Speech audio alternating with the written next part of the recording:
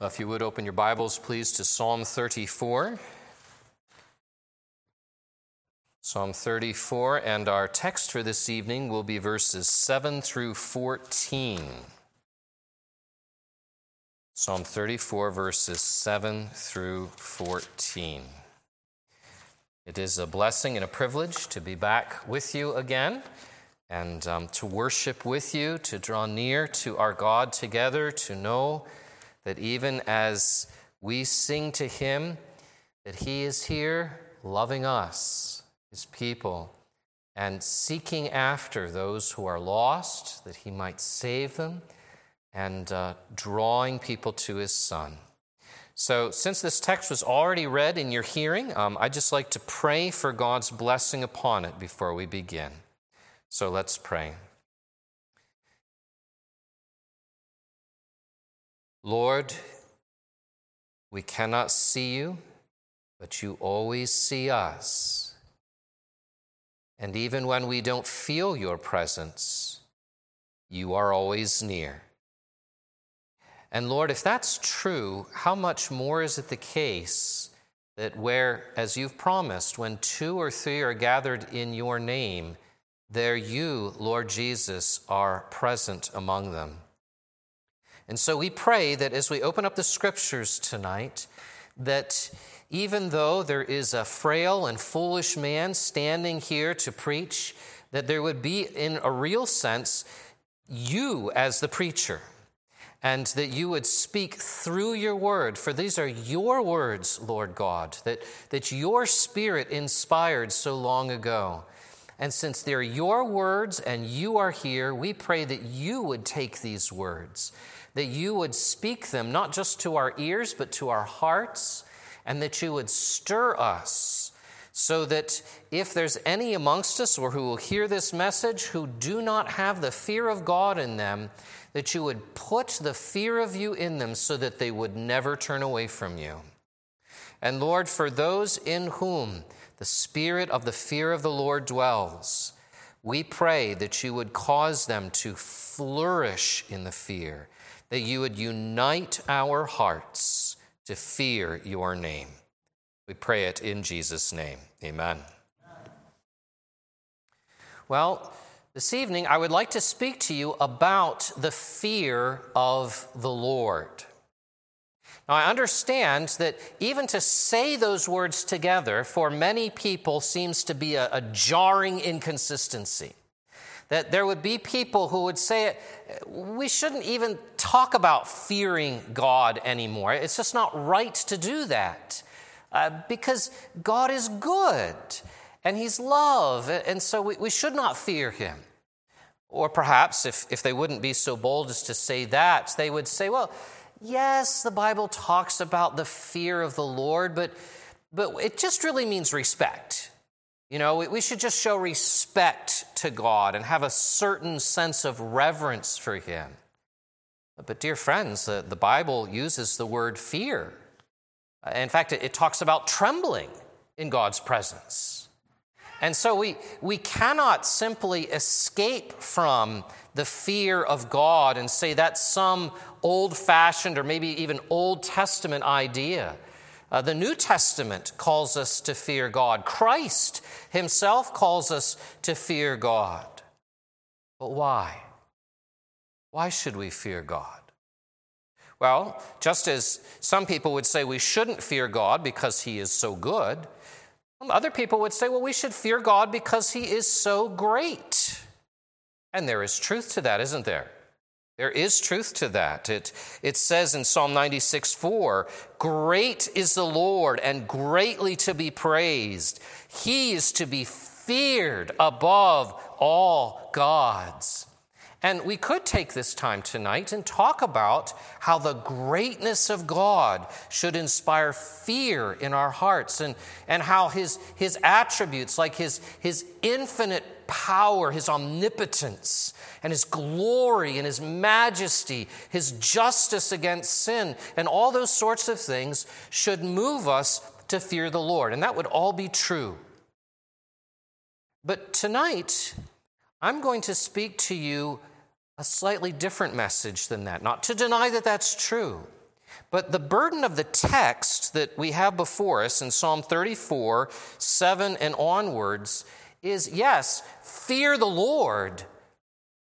But the reason that it gives is not because God is great. Instead, it says, fear the Lord because he is good. Now, you might think, time out, preacher.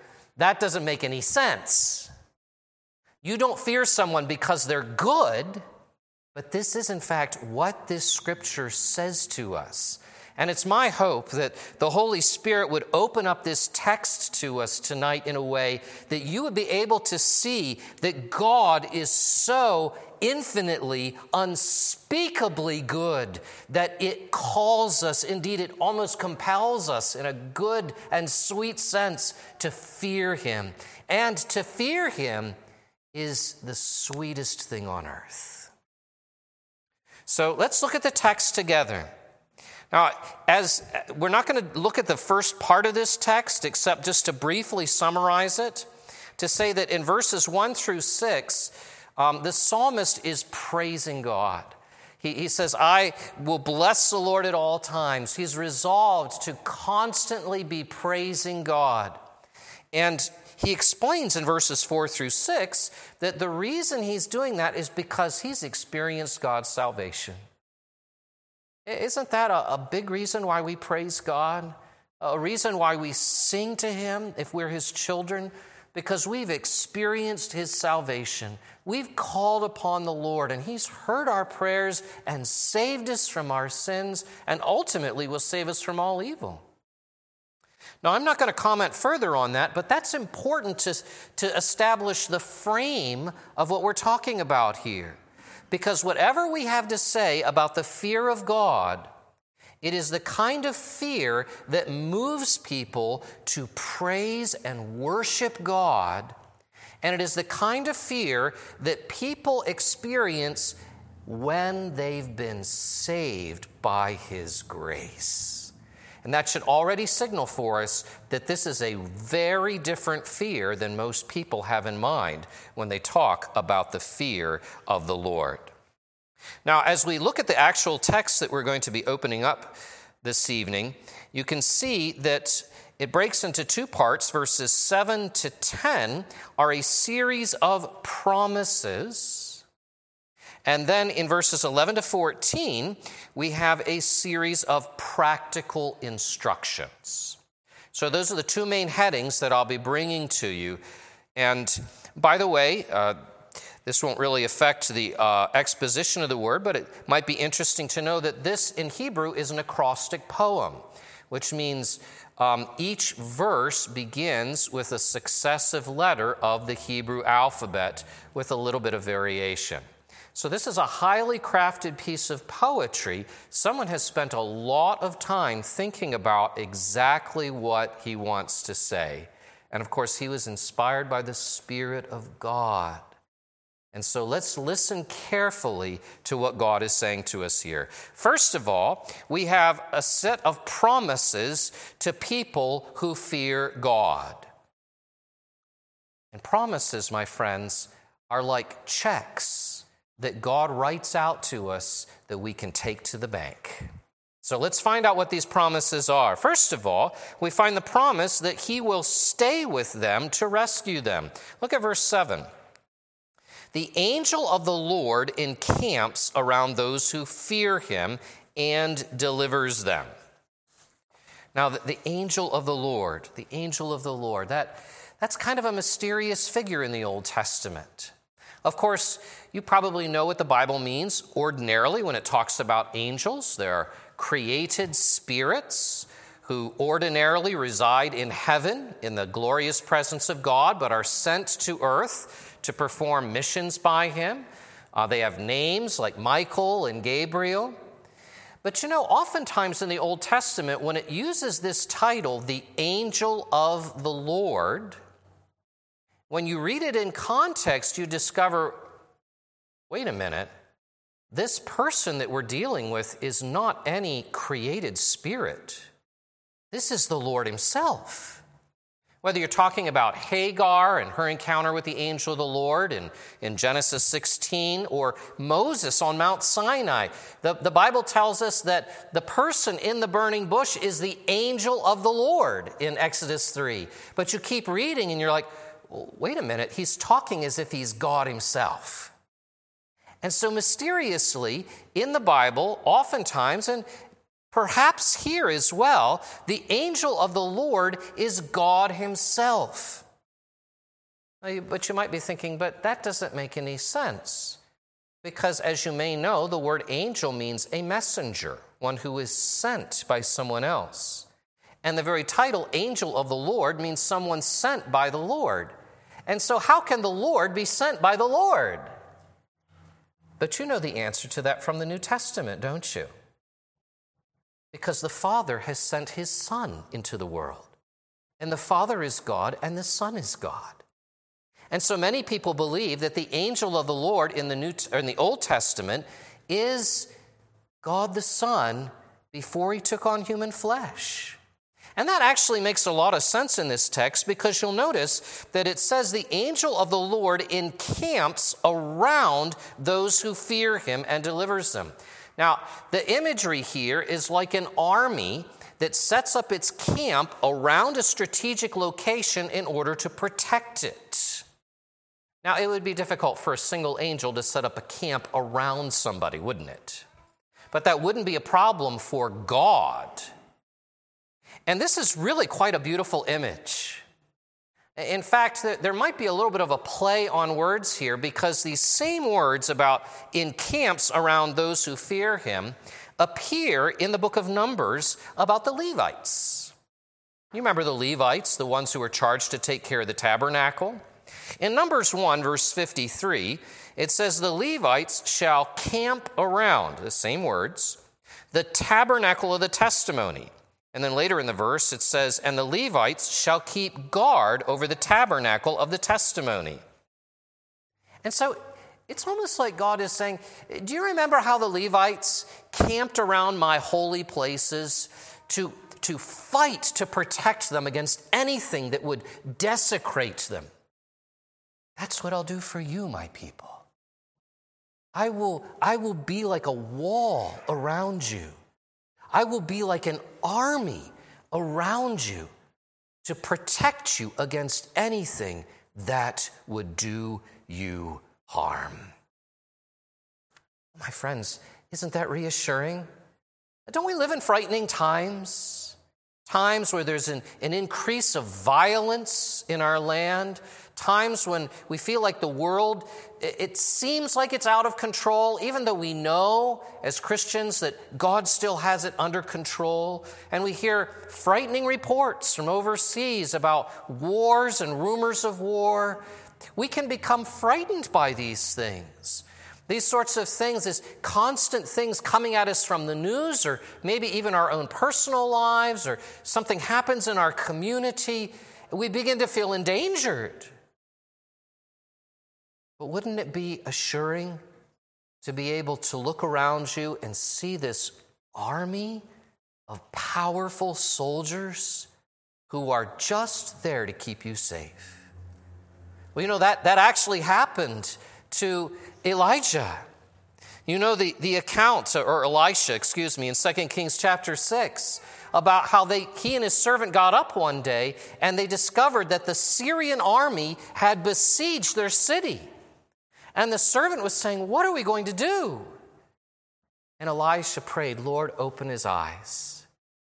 And the Lord granted that servant temporarily the ability to see into the spirit world. And you know what he saw? Chariots of fire all around them. The forces of heaven there to protect them. My friends, if you have the angel of the Lord surrounding you, camped around you like an army, it does not matter what enemies you might face. It does not matter what dangerous or violent people you might have to deal with. You are safe. And there is nothing that God will allow to touch you except what he has planned for your good. for whom does he do this? He doesn't do this for everyone, does he? What people does he give this precious promise to? It says, the angel of the Lord encamps around those who fear him. Isn't that a paradox? The safest people in the world are the people who fear. But it's not just that they fear, it's whom they fear. They fear God, and God is with them. Doesn't that make you want to fear the Lord? To have that promise, to be able to say, that's me in verse 7. The angel of the Lord is encamped around me and I'm safe. But not only that, he gives them a promise that he will satisfy them with his goodness. He will satisfy them with his goodness. Look at verse 8. Oh, taste and see that the Lord is good. Blessed is the man who takes refuge in him. Taste. That's an eating word, isn't it? That's a sense word. That's an experience word. That's a word that's, hey, come sit at the table. You've got to try this. This is so good. This is so delicious. Come, there's plenty to eat here. Come and join us. Sit at the table and eat at this rich banquet. Taste and see that the Lord is good. And this honors the Lord. This honors the Lord. You know, sometimes if somebody invites you to come and eat, you're like, oh, no, I don't want to be of any trouble to you. And we've got something of our own to eat. And we've got other plans or something like that. But when God invites us to taste of his banquet, this is for his glory. This is for his glory.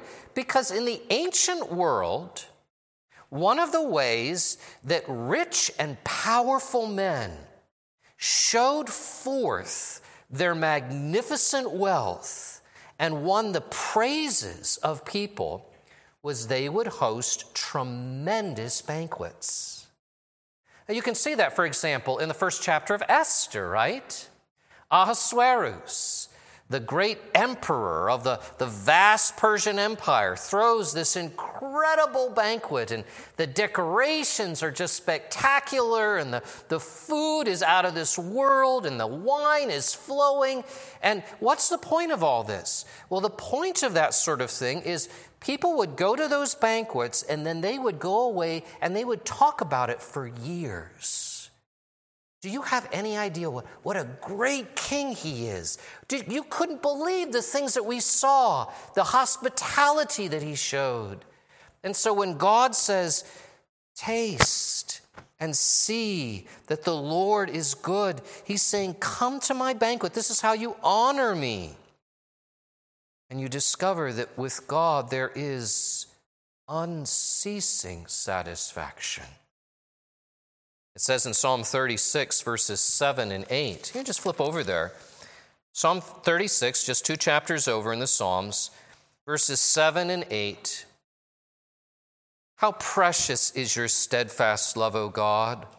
The children of mankind take refuge in the shadow of your wings. And here it is.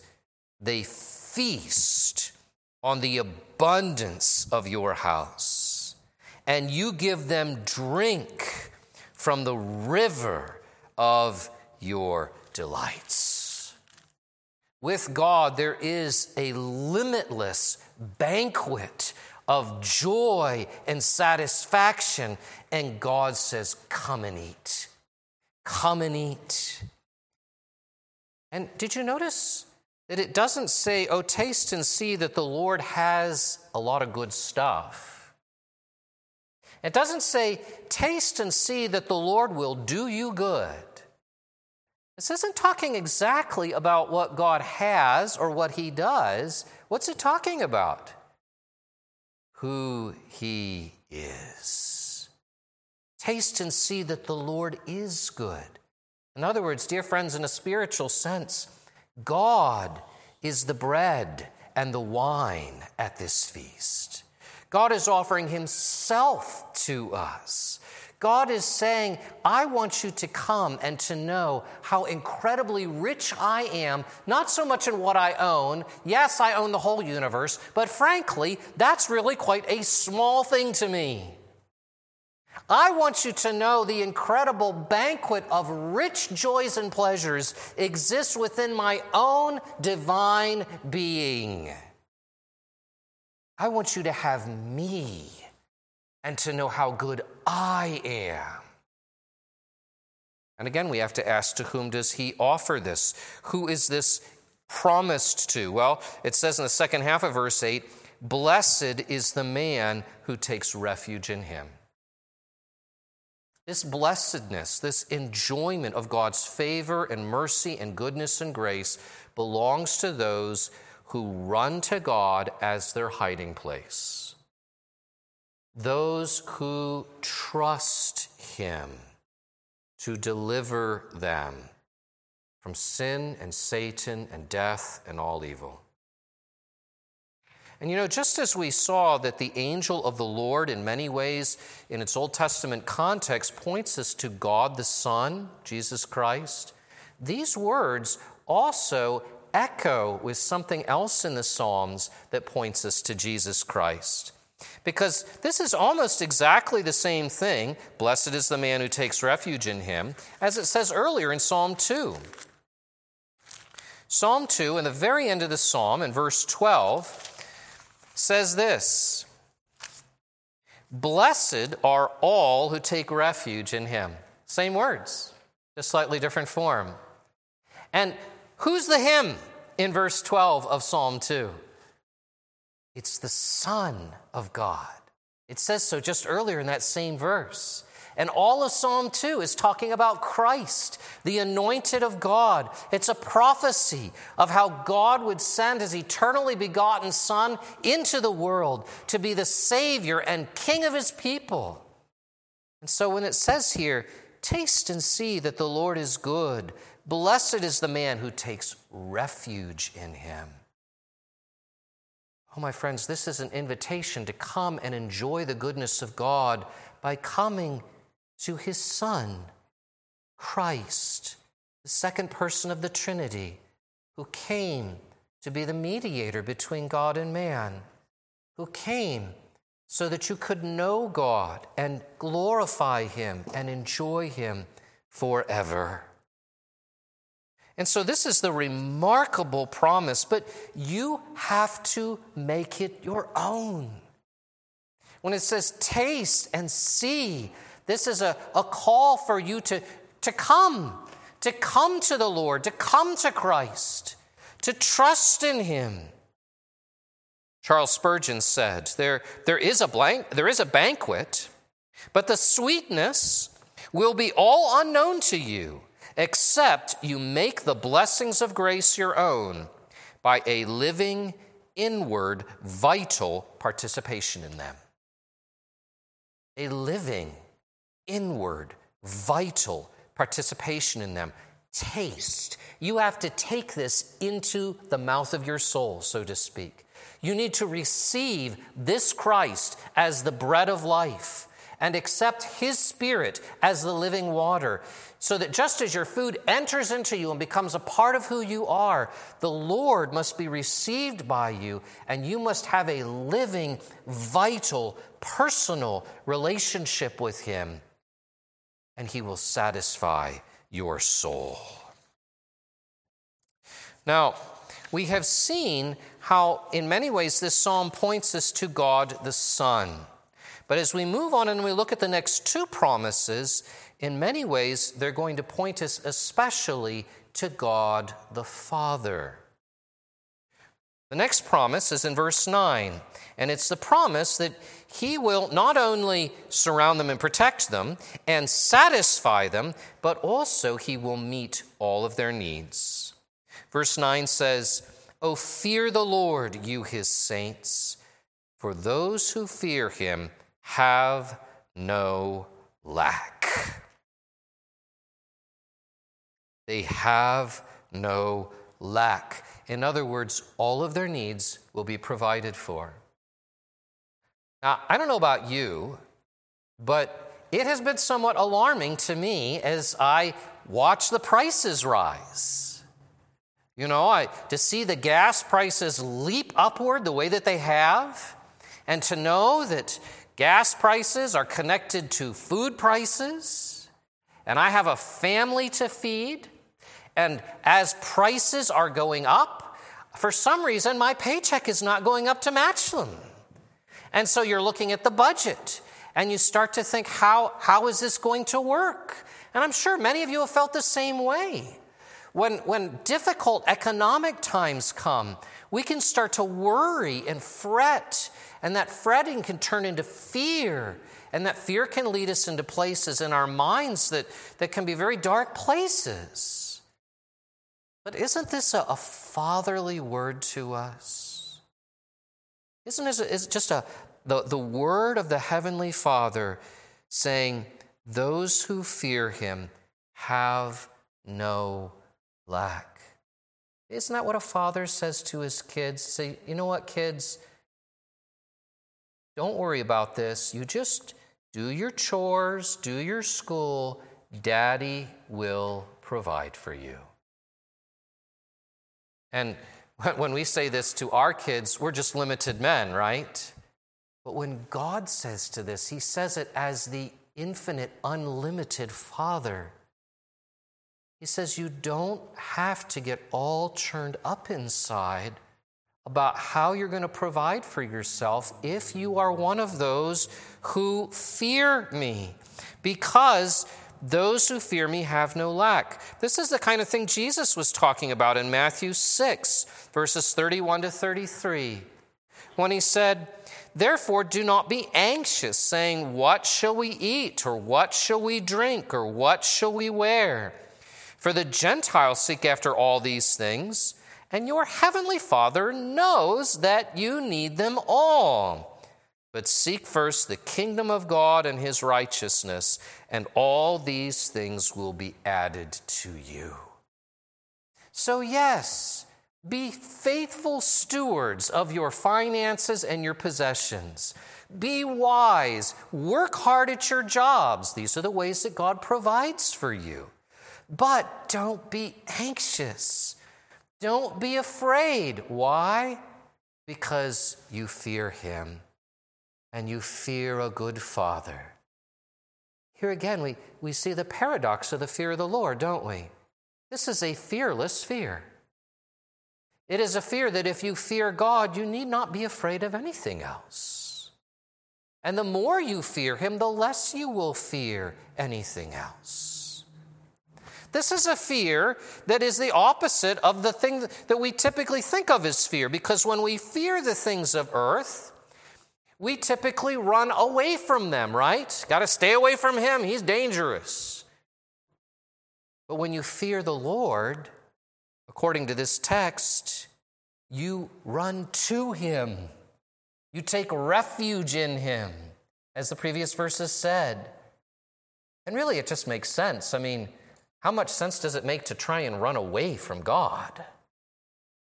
Those who fear the Lord and who know that he is great and glorious, that he's already present in all places, there's nowhere to run from him. There's only one way to run. That's to run to him. To run to him. To be reconciled to him. To have peace with him through Jesus Christ. To hide in him and to keep hiding in him day after day after day. You know, the kind of fear that we have of things in this world breeds great resentment. When you're afraid of someone, generally it means that you hate that person and you want to get away from them. You want to get rid of them if you possibly could. You could do so in a lawful manner. But this isn't that kind of slavish fear. This is a kind of fear that is joined not with hatred, but with love. Because you know that this God is so good that those who taste and see who he is rejoice in his goodness. And so, yes, you fear God. You fear God because he is great and also because he is infinitely good. But for those same reasons, you love him And so you fear his greatness with joy, and you love him with trembling. Again, that's what it says in Psalm 2. It says, rejoice with trembling. And you say, how do you fit those things together? The way that you fit them together is by knowing God. See, it doesn't work that way with other people and things. But when it's God, well, as John Bunyan once said about Jesus Christ, he is such a king that to know him is to love him and fear him. That's the greatness of our God. And not only does he provide for us as a good father, but he also promises that he will give them every good thing. He will give them every good thing. Notice it says in verse 10, the young lions suffer want and hunger, but those who seek the Lord lack no good thing. I hear the roaring of engines out there. I felt like I was in the Indy 500 when I was driving over here. I don't know if there's some kind of automotive event happening in town, but there are all these hot sports cars out there, and they're just and jockeying for position and stuff like that. And here I am putzing along in my Chevy. And you know what an image that is today of the way that we are told that we ought to live.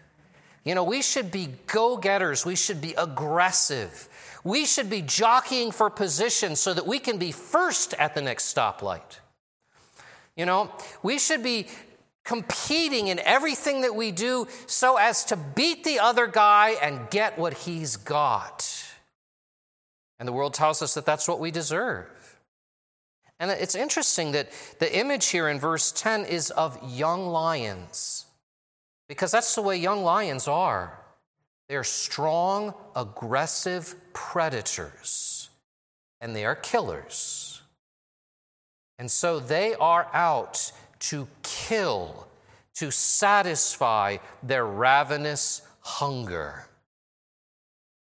And yet, if you study wildlife and that sort of thing, you understand that even these powerful lions, the king of the beasts, can go through seasons of great need and hunger and even starvation. Because there are all these other animals out there that are competing for the same thing.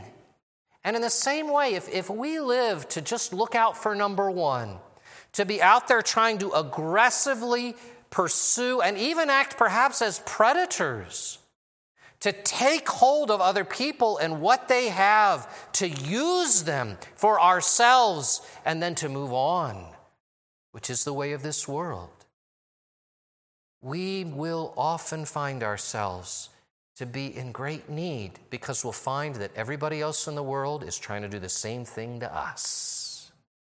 It's a dog-eat-dog world. But the scriptures give us another way. It says, even though the strong and aggressive sometimes lack what they need, those who seek the Lord lack no good thing. This is a fullness of provision.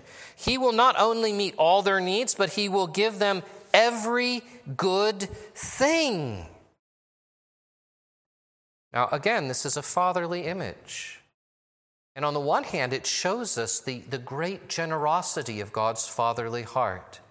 Jesus taught us in Matthew 7 that if you, though you are evil, know how to give good gifts to your children, how much more will your Father in heaven give to those who ask him? God is not a stingy God. He loves to give what is good. But here's the thing that we need to understand. A good father doesn't give his kids everything that they think is good. A good father gives to them what he knows is good for them now. And oftentimes a father is preparing his children. He's preparing them for the future when they will be adults. He is preparing them for the role that they will play when they grow up. And he may subject them to difficult and demanding tasks. He might even make them do schoolwork.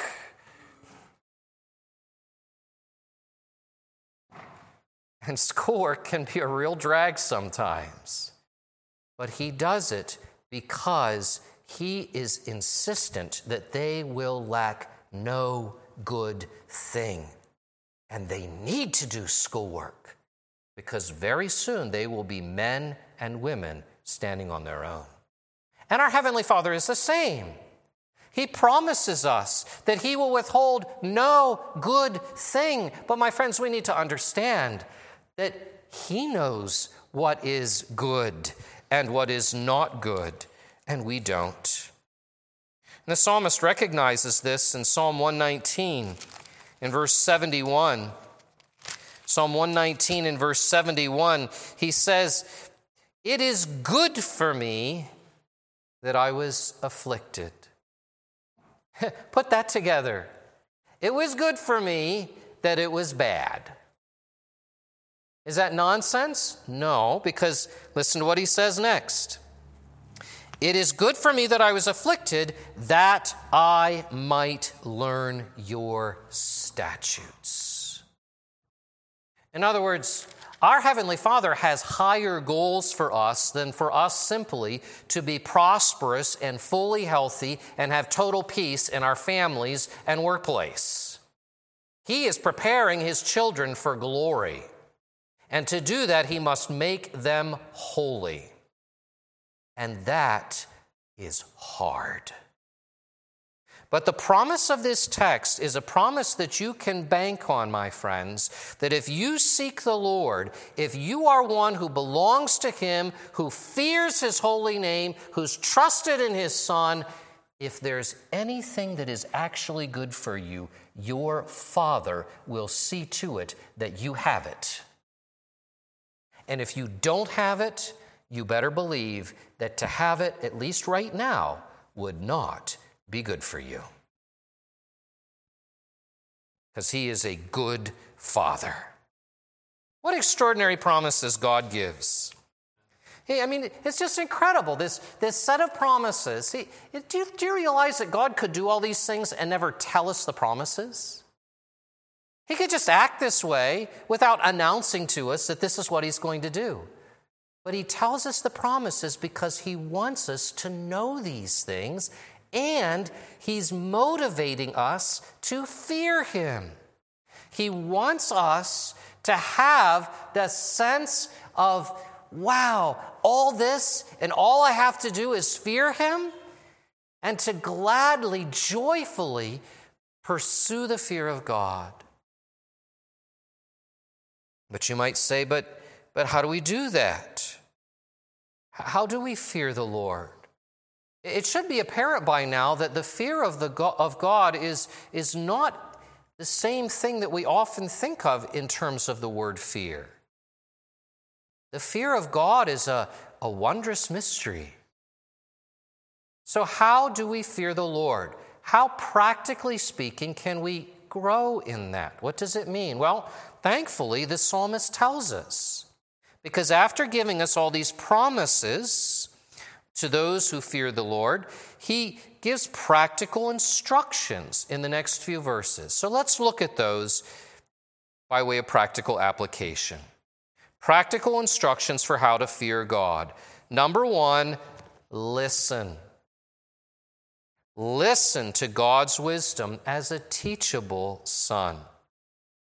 Verse 11 says, "Come, O children, listen to me, and I will teach you the fear of the Lord." Come, he says. Come. You ever done that with your kids? They're all busy doing this, that, or the other thing, and there's something that you want to talk to them about. Maybe you're going to have your family devotions, or maybe there's something you want to show them. And you don't want to just kind of walk past them while they're all busy in their books or their screen or something like that, because they're only listening to you with half of one ear. And so you say, come on, kids, come over here. Give me your full attention. And so this is what he's saying. Give God's word your full attention. Pay attention and listen. Come and listen. Oh, we're so bad at listening. We're so bad at listening. We're much better at telling God what we think his word says instead of listening to what it actually says. We're so bad at giving attention to the specific words and their meanings and meditating on things. But this is what God calls us to do. And when it says, "Come, O children," literally, the Hebrew text says, "sons." Come, sons. Why would I bring that up?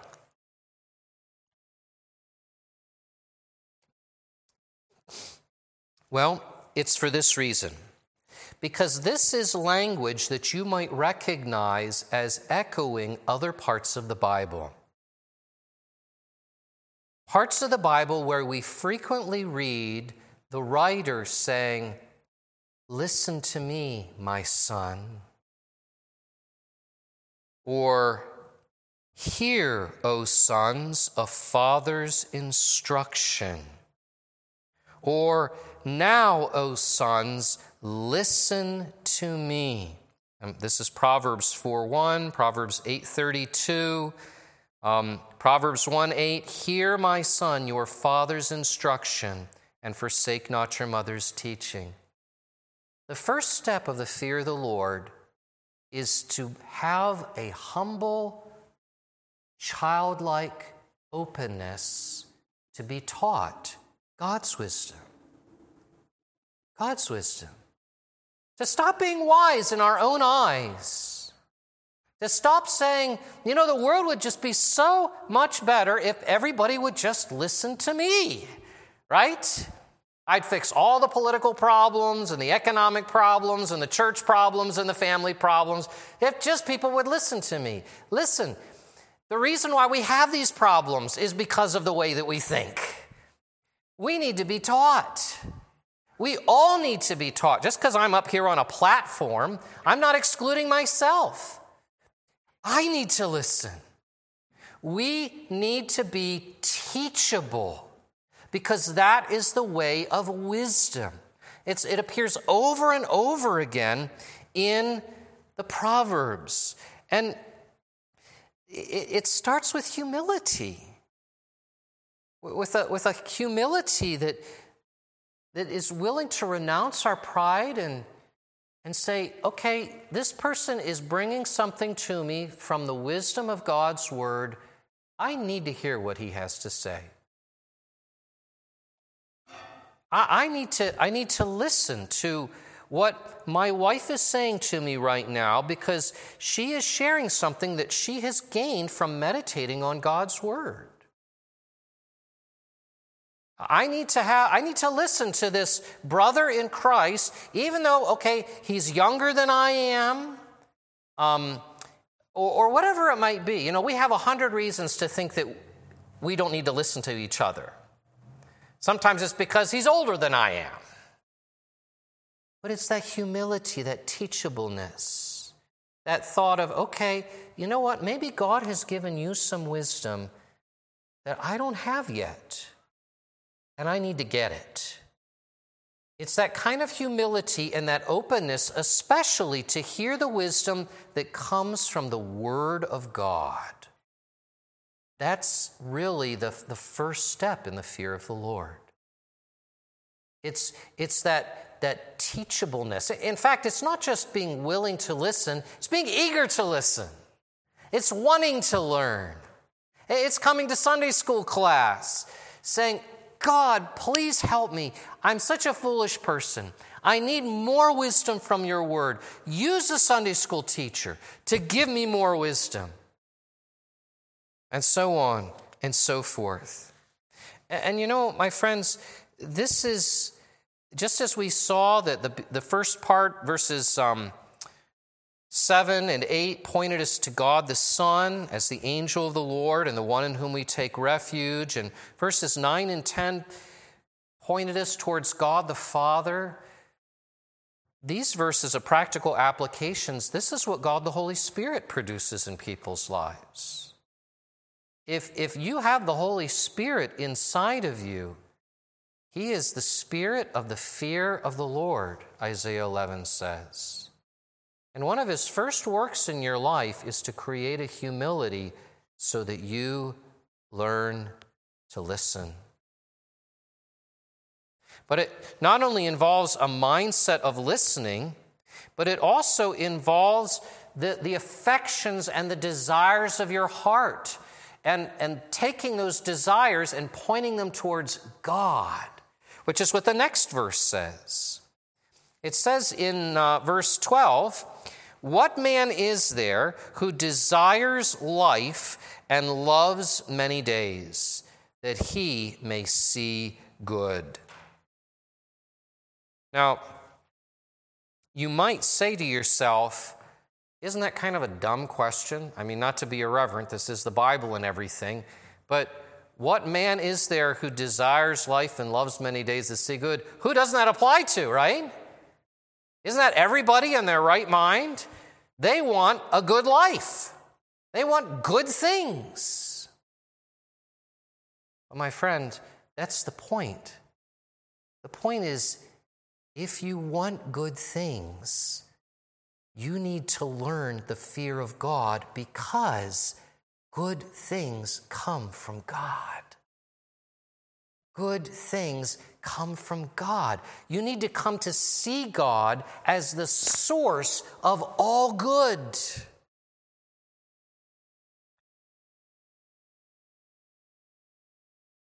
Imagine that you lived in a very small town, and there's one grocery store there.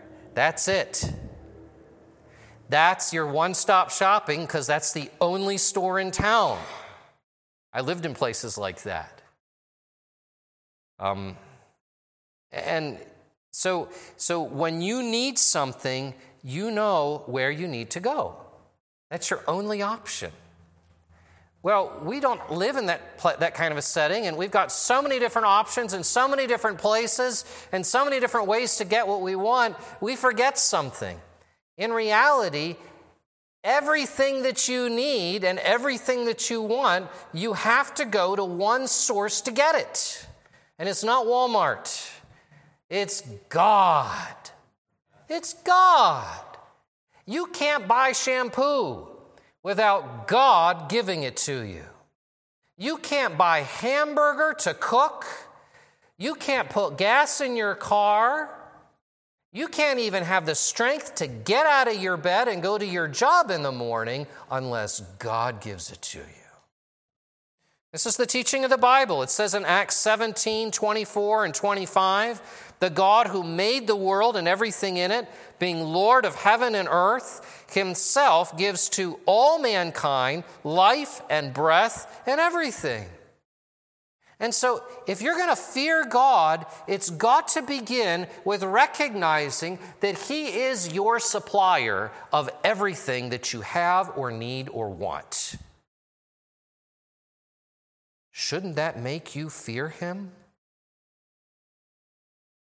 Because that means that he chooses whether you get it or you don't.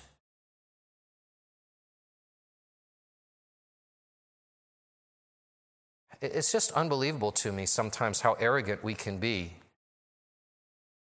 Here God is constantly supplying the world with all of its food, all of its clothing, all of its money, all of its strength, all of its ability. And people just continue to curse God and ignore him. And he just keeps giving and giving and giving. And they're utterly blind to the fact that, in a manner of speaking, they're biting the hand that feeds them. You ever heard that expression? You know, if your dog bit your hand every time you went to put food in its bowl, you know, Rover's not going to be around very long, I'm afraid. And yet people are such fools. They constantly dishonor and disrespect and disobey the God who is holding up their very life. And all he has to say is, enough. And they drop into the pit of hell. Why does he do that? Why does he keep giving and giving and giving? My friends, taste and see that the Lord is good. He's good. He's a God of unspeakable generosity, but he is also a God of righteousness and justice, because he is good. And when this text says to us, what man is there who desires life and loves many days that he may see good? It's saying to us, if you want to continue to enjoy God's bounty and goodness forever, you need to fear him.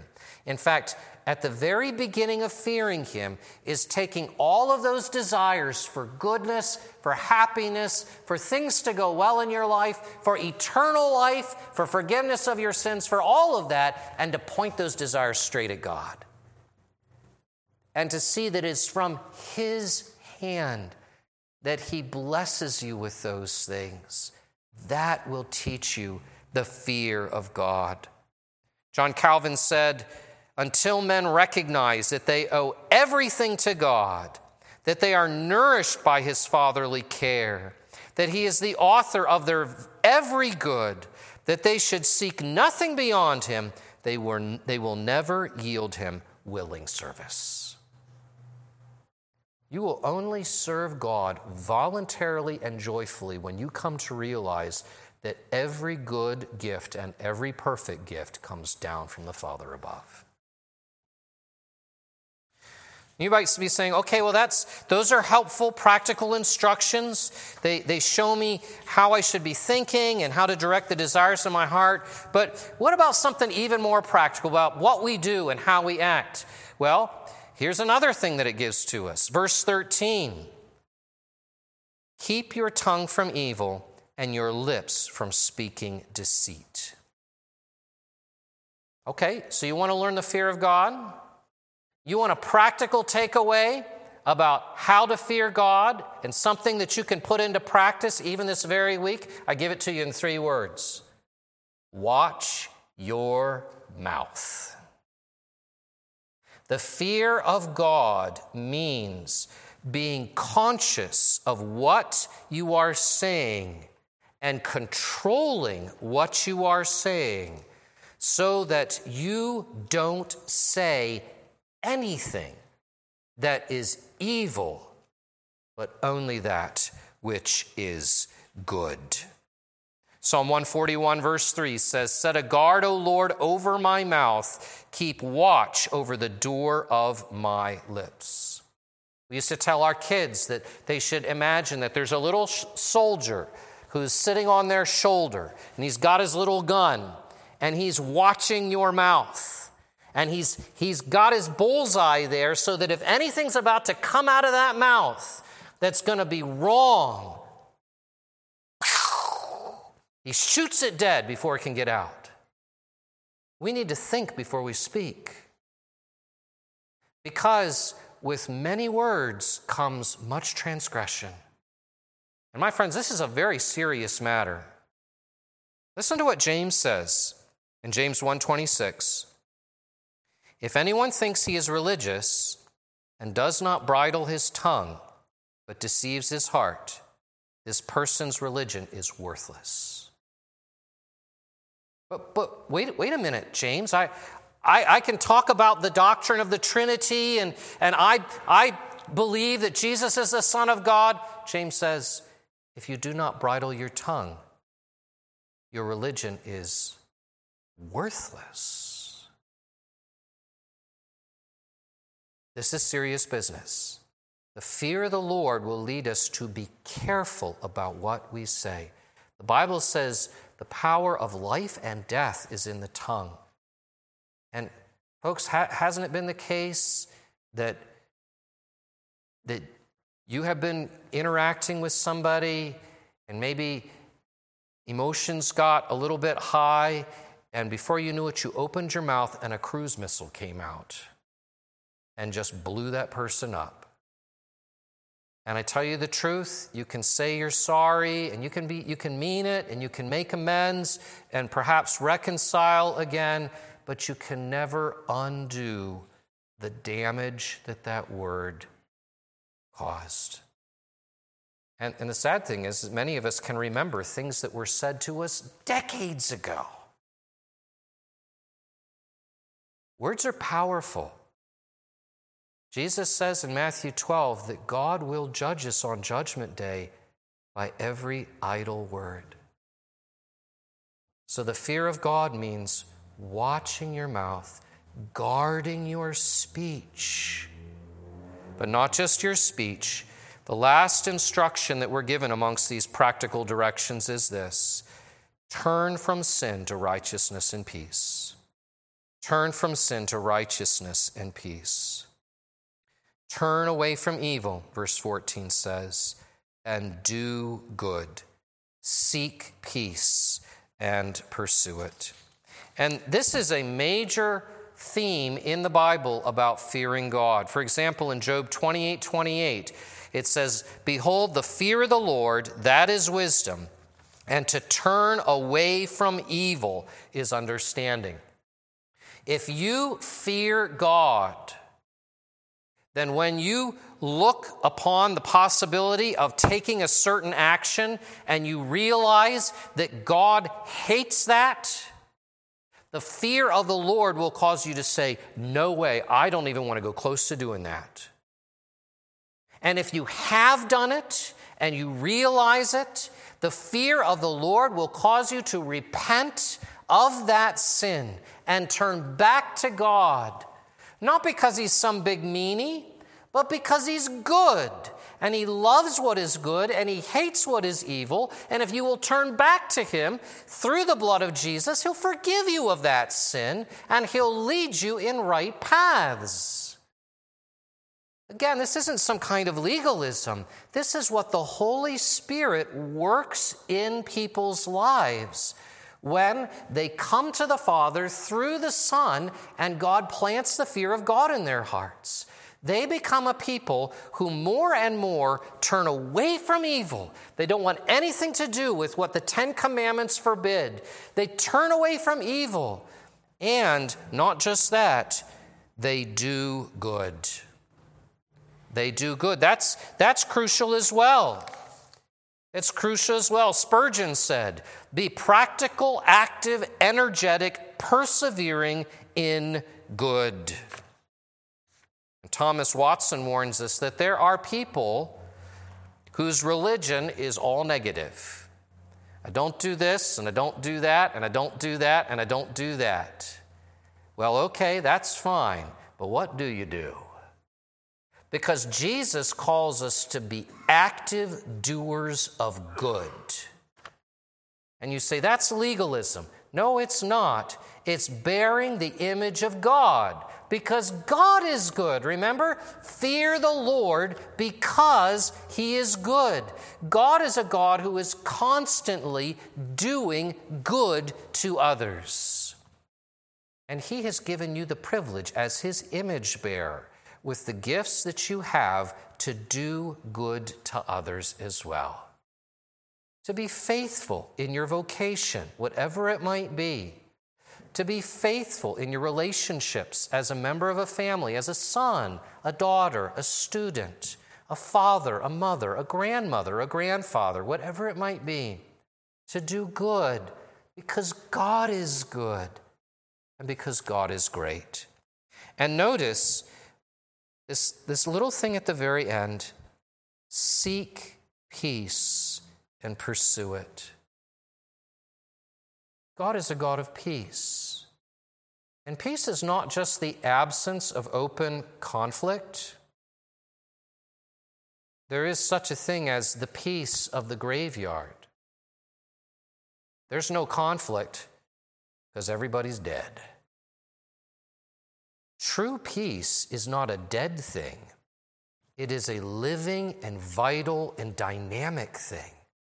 It's harmony. It's harmony. It's like when singers get together and they sing different notes. They're not all the same. Peace is not uniformity. Peace is not everybody is exactly the same. Some people sing high, some people sing low. They sing different parts, but they don't sing in a way that's fighting against each other. They sing in harmony, so their voices blend and produce something that is more beautiful than any one of them individually could produce. And it's the same way in the church. You should pursue peace. You should work hard at developing peaceful, harmonious friendships with each other so that you can do something together that you could never do on your own, but that you can do as a church, working together. And brethren, when something breaks that peace, when something divides you from a brother or a sister, it doesn't just say, sit around and hope that peace shows up. It says, seek it, pursue it, chase it down, and capture peace. And that might mean chasing somebody down before they get out those doors and saying, brother, can we talk? Or it might mean calling somebody up on the phone and saying, sister, I feel like we just need to talk. Having that hard conversation. Perhaps apologizing for something that you've done wrong. Perhaps talking to somebody about a way that you felt like they have wronged you. But seeking peace. Seeking peace. Jesus is the great peacemaker. The Holy Spirit is the Spirit of peace. And the fear of God does not create a community of people who are cowering and suspicious and afraid of each other. No, fear the Lord because he is good. The fear of God creates a community of people who are free from the fear of man and who work and live together as a spiritual family under a good father with a perfect older brother, Jesus Christ, to imitate. This is what the Holy Spirit produces. This is the fear of God. Let's pray.